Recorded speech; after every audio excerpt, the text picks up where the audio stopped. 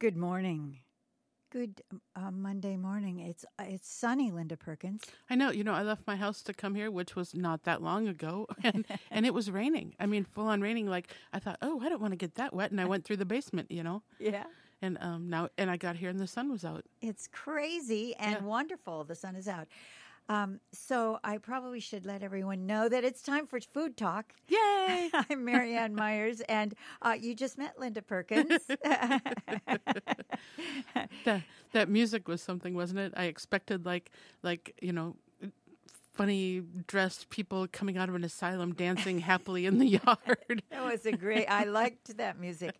I should have Shazammed that and found out what it was. That was great. Shazam. That'll be our word today. Okay, good. It's not the likely ingredient for most of the things we fix, although it probably should be in everything. Yes. They always say cook with love, but wouldn't it be better if we cooked with Shazam? Totally better. Totally better. Well, it's been... it hasn't been that hot. Well, now No. I don't know where you live. It's usually warmer than where I live. I know, but it's so nice, and I almost have like survival guilt for the rest of the country, who are living in like deep fried hell right now. Yes, I know. We are very lucky Yeah. almost all the time. Yeah.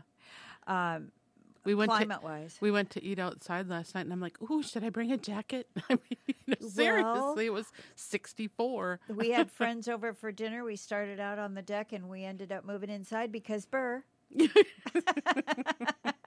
Anyway, so I actually baked something as part of dinner because it was not hot outside. It was no problem to have the oven at 375 for about 45 minutes. It was no big deal. What'd you make? I made the tomato corn. Well, the recipe is called tomato corn gratin, but we know it's just a casserole. Yeah.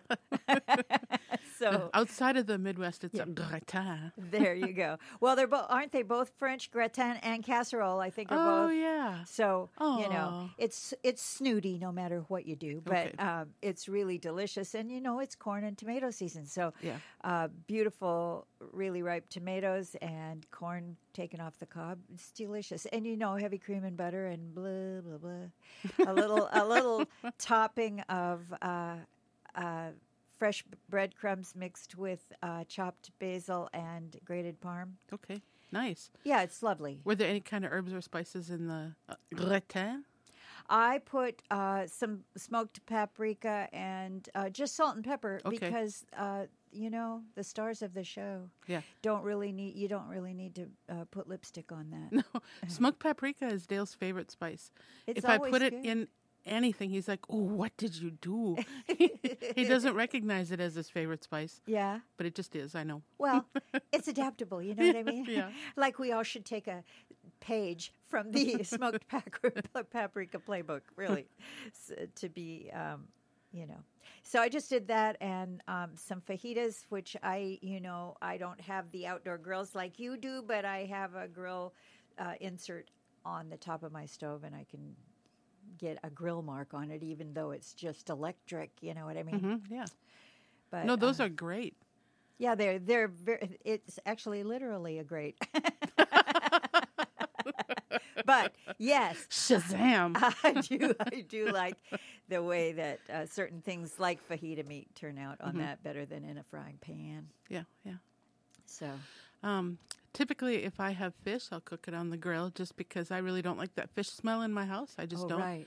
But I have on my grill a side burner, and if I'm going to cook it in a frying pan, I still do it outside because I don't like that fish smell in my house. And so I got some fresh petroli sole. Oh, man. Which I really like. I think it's the king of soul. Yeah. There's a lot of soul. Oh, just like the song before. Yeah. The Crazy Asylum song. Yeah. It was a Glory Hallelujah. So, anyway, I cooked it in a fry pan outside. It turned out just great. It's so thin and delicate that it doesn't seem like no matter how high a heat I cook it on, it doesn't really brown a lot. No, it doesn't. Because it would just be too done if you did that. And so I don't care. It was so good. I was really happy to have that. It's delicious. Did you do anything to it? I mean... Let's see. I made like a beurre blanc with I guess, what would you call it? Well, with capers and lemon and white wine.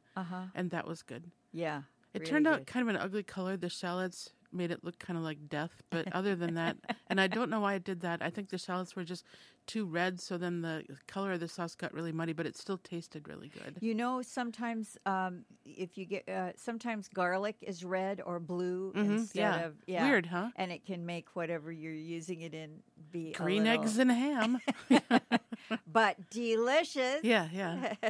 So really, I am obsessed right now with tomatoes and corn. Yeah. So, yeah. I know that you were baking till the wee hours. Oh, yeah, just making cookies.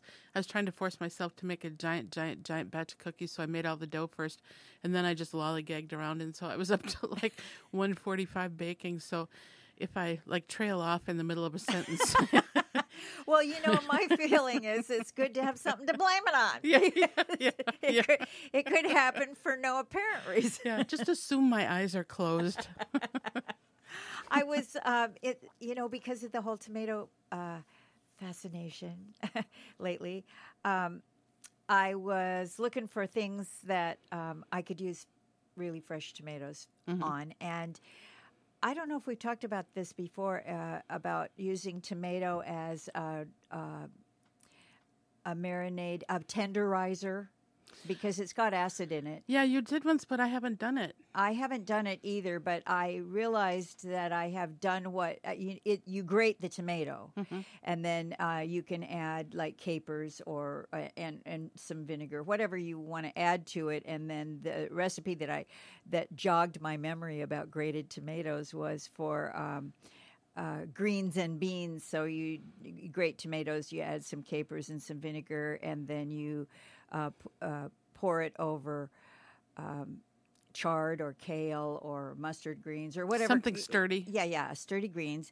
And you add some lentils or kidney beans or pois chiche or, chickpeas, and let it all sit and think about what it's done for a very long time until the greens get tender. Like you could just stick it in the fridge and let it go, and then put it on buttered toast.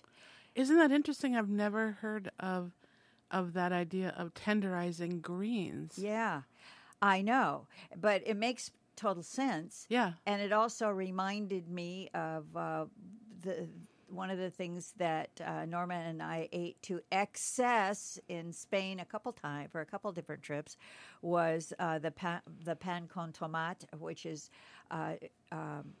toasted slices of baguette rubbed with a garlic clove and then rubbed with the cut side of a tomato. I mean, you can also use grated tomato and spoon it on there and spread it on and have it be more of a thick layer, but often it's just a cut tomato, rubbed over just like you do the garlic. Okay. And it's at every tapas bar in Spain, I swear. Okay. And the reason is because it's so delicious. It's so completely delicious. And then I found, then I was looking at, I'm not sure how you say pan bagnat or it's spelled bagnat. Yeah. But it is basically a really nice vinaigrette that, like everybody makes, a vinaigrette with oil and vinegar of your choice, and usually some mustard. And this one has anchovies in it, which makes it even better, and garlic. But basically, that sandwich is like a salad niçoise on a roll. Okay. But it features slices of really a French po' boy. Yeah, exactly. So delicious with tuna or salmon or whatever you have left over in the fridge. Oh, nice. Yeah, so tomatoes, I'm obsessed. They're so delicious. Well, speaking of mustard, I made a bunch of deviled eggs for the 4th of July, and I had this weird thing happen. So I really think that deviled eggs are much better if you make them in a food processor. They're so smooth and creamy. They are delicious. So because I was making a bunch, I put all the egg yolks in there, and I put the mayo and some salt and pepper, and I whipped it up, and it broke. What? Isn't that weird? Never had that happen ever. I didn't even No, it was possible. yeah. But when I say it broke, I mean it broke like a sauce breaks or a soup breaks. Yeah. It's like cloddy with like little interspersions of oil. Yeah. And so I could not for the life of me figure it out. And then just by chance, because I always put mustard in deviled eggs, I put some Dijon in there, a hefty amount, which is what I would normally use, and it fixed it. Oh, Because my if something gosh. breaks, you don't have an emulsifier, Yeah. And that fixed it. And so what it was is when I make deviled eggs, I usually make a normal amount, and I put, the mustard. Let's see, I put the mustard and I put some onions. I put salt and pepper and the mayo and the egg yolks in there, and I whip it all up together. And then the chunky stuff I put in there, and I just go whip, whip, and then it's done, so that I'm not chopping that to smithereens. But I do chop the onions to smithereens. But it's the mustard that holds it all together when you make it in a food processor. Because if you make your deviled eggs with a fork and you're just mashing it all up, that's not going to matter, because you're That's right. not getting like a solution or whatever, suspension. And so I thought that was really interesting. That's really interesting. So do you have a secret remedy for if you're making a sauce and it breaks? Oh, I just serve it. I'm like, you guys have to be thankful no matter what. Yeah. No, sometimes I'll just add a little cream. That usually works. Yeah, that usually, Yeah. I think fat in general, and Yeah. I've done it with a little bit of butter too. Yeah. There are ways to, strong arm that recalcitrant mixture into submission. Yeah, that's Take right. that. Yeah, right. Shazam. I will whip you with my wire whisk. Whip it good. Yeah.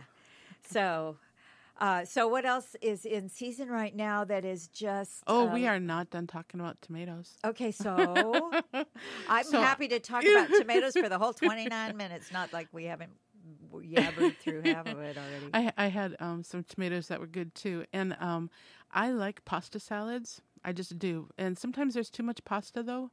You know? Yeah, almost always, Yeah. or not enough vinaigrette or whatever the dressing is. Yeah, it always takes way more dressing than you think it because does. the pasta just soaks it up Yeah. like little sponges, and then even when you chew it, it doesn't give it back to you. Yeah. So how in the last couple of years I have solved that problem? Look how smart I am. Ooh. First it was the broken eggs, and now I know. I'm just a thinker. you Anyway. are. You are. Anyway, how I have solved that is generally if I make a pasta salad, I will make a tortellini salad.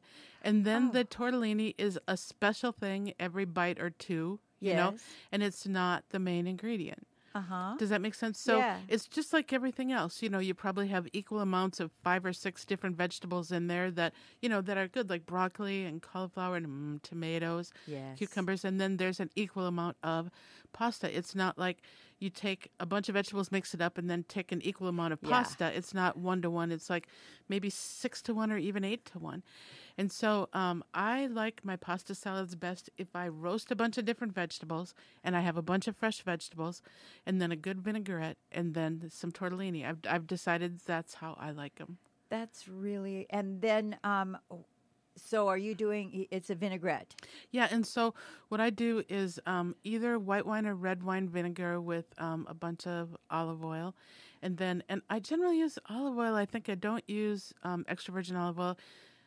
But you can. But I guess I like it a little more neutral. Yeah. And then I put shallots in there, garlic, thyme, and smoked paprika, and a bunch of Parmesan cheese. Okay. And that's what I do, salt and pepper.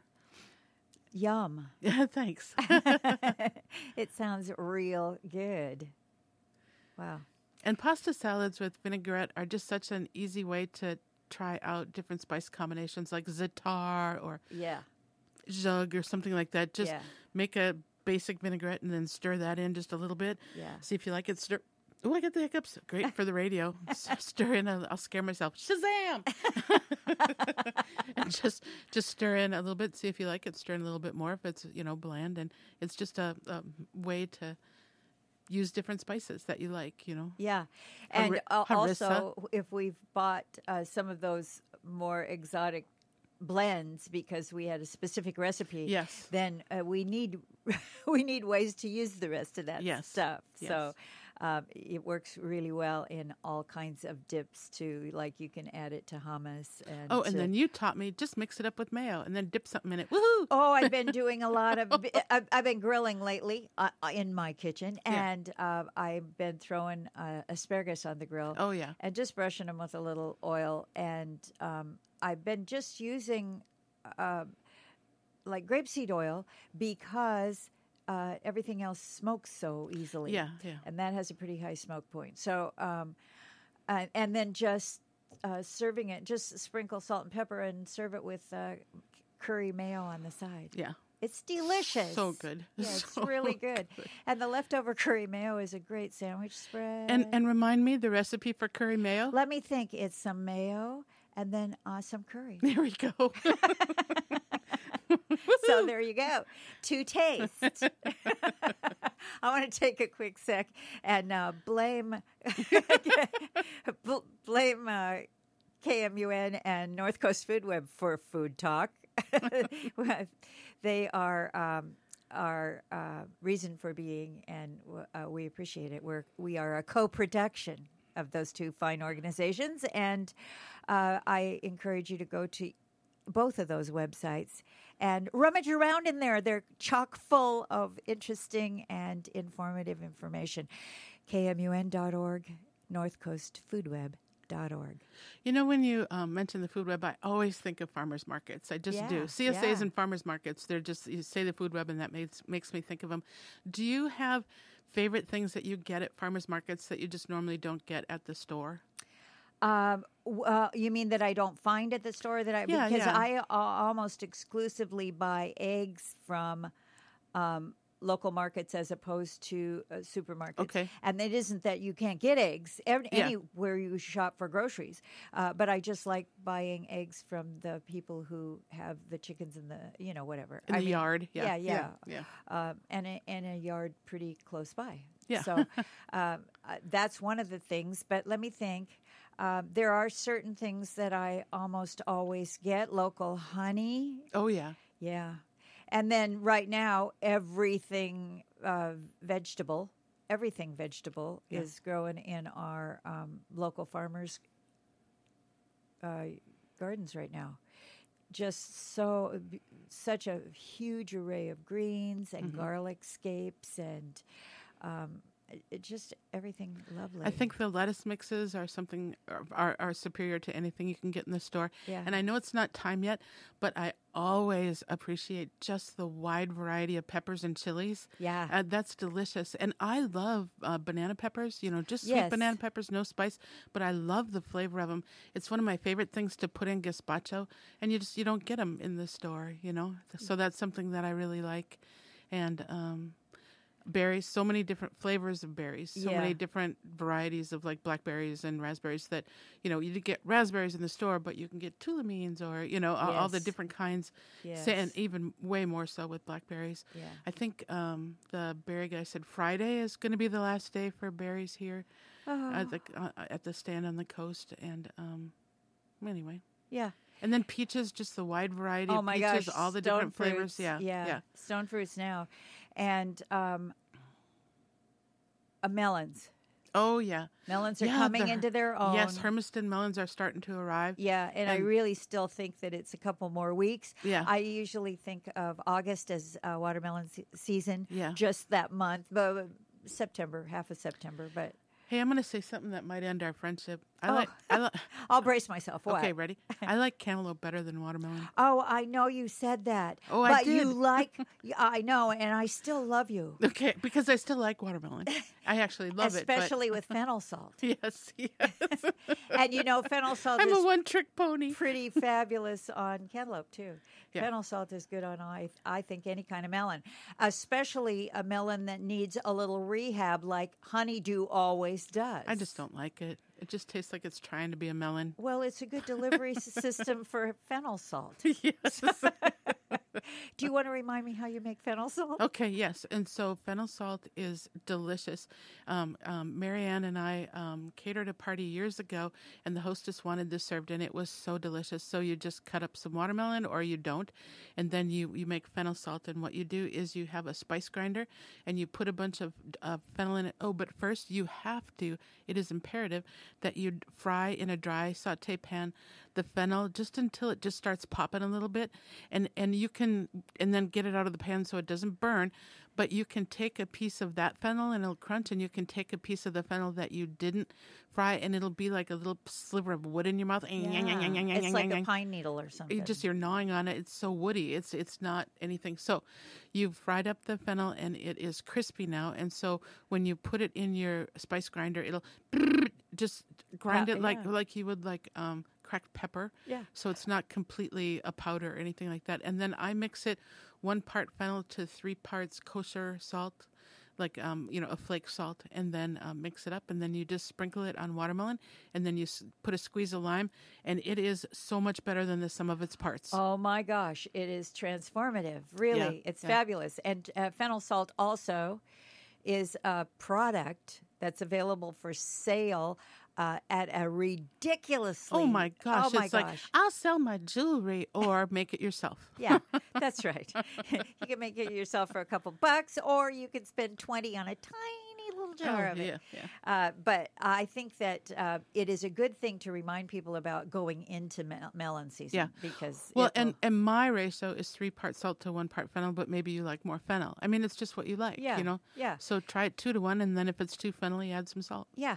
Or, the other way around. Yeah. But, just have a taste and see what you like. I think that that also, in talking about it being more than the sum of its parts, tasting the fennel salt to make sure that you like the ratio, it is different than having it on the watermelon. It's intense on its own, but it is so...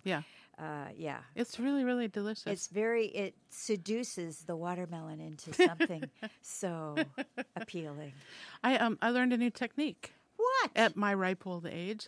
So it was, of course, researching, fish after I cook the petroleum salt, because I don't cook sole that often.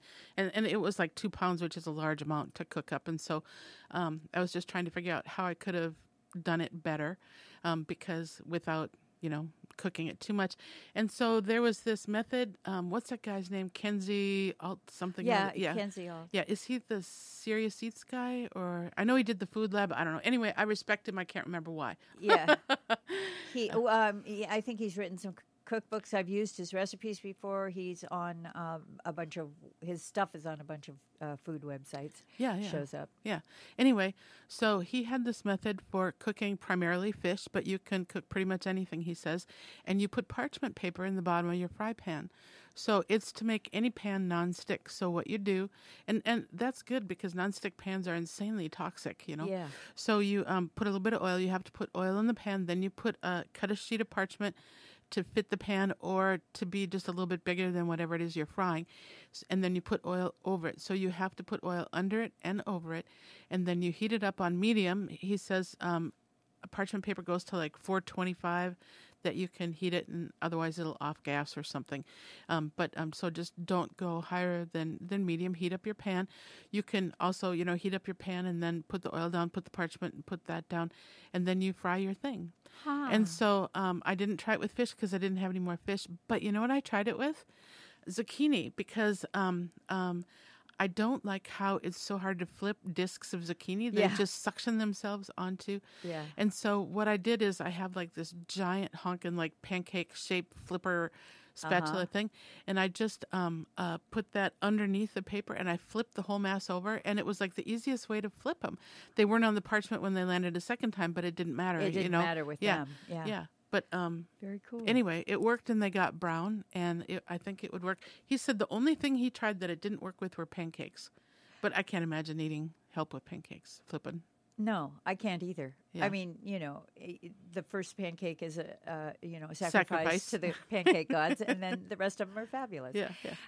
That reminds me, though, that zucchini is another thing that's everywhere all the time. Oh yeah, I've been getting them. They've been arriving on my doorstep. Oh. They're like as big as fake legs. Oh, geez. Well, I ran across a recipe for zucchini pancakes, Oh, yeah? and I think that that's a really good idea. I haven't tried it, and you would have to like really get all that water out of them. Yeah. I mean, I know that any of those pancake or fritter type recipes involve squeezing. yes. Sometimes I don't have time for that Yeah, I know.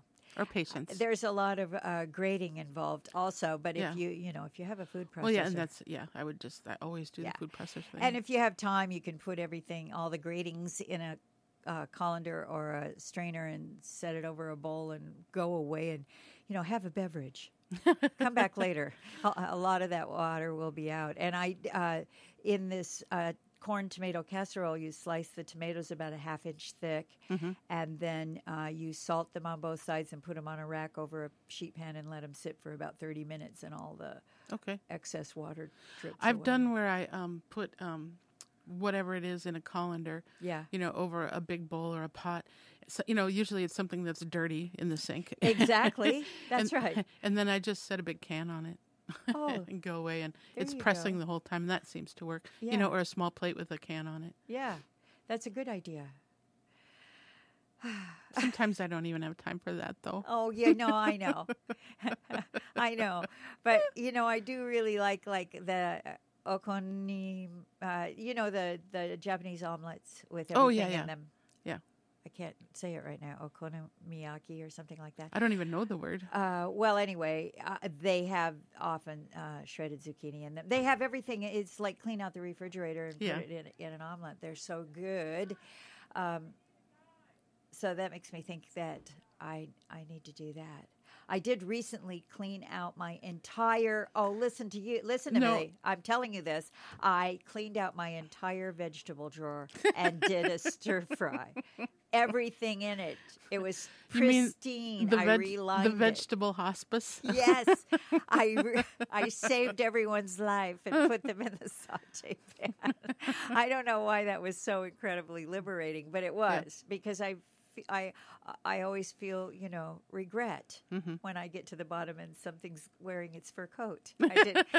It's cold in here. It so- feels like it's disrespectful to the farmer, Yeah. Well, yeah. That's why I try really hard the not to world. do it. Yeah. Yeah. I try know. really hard. I know, but it is to some degree inevitable because Yeah. we pack so darn much stuff in there. Yeah.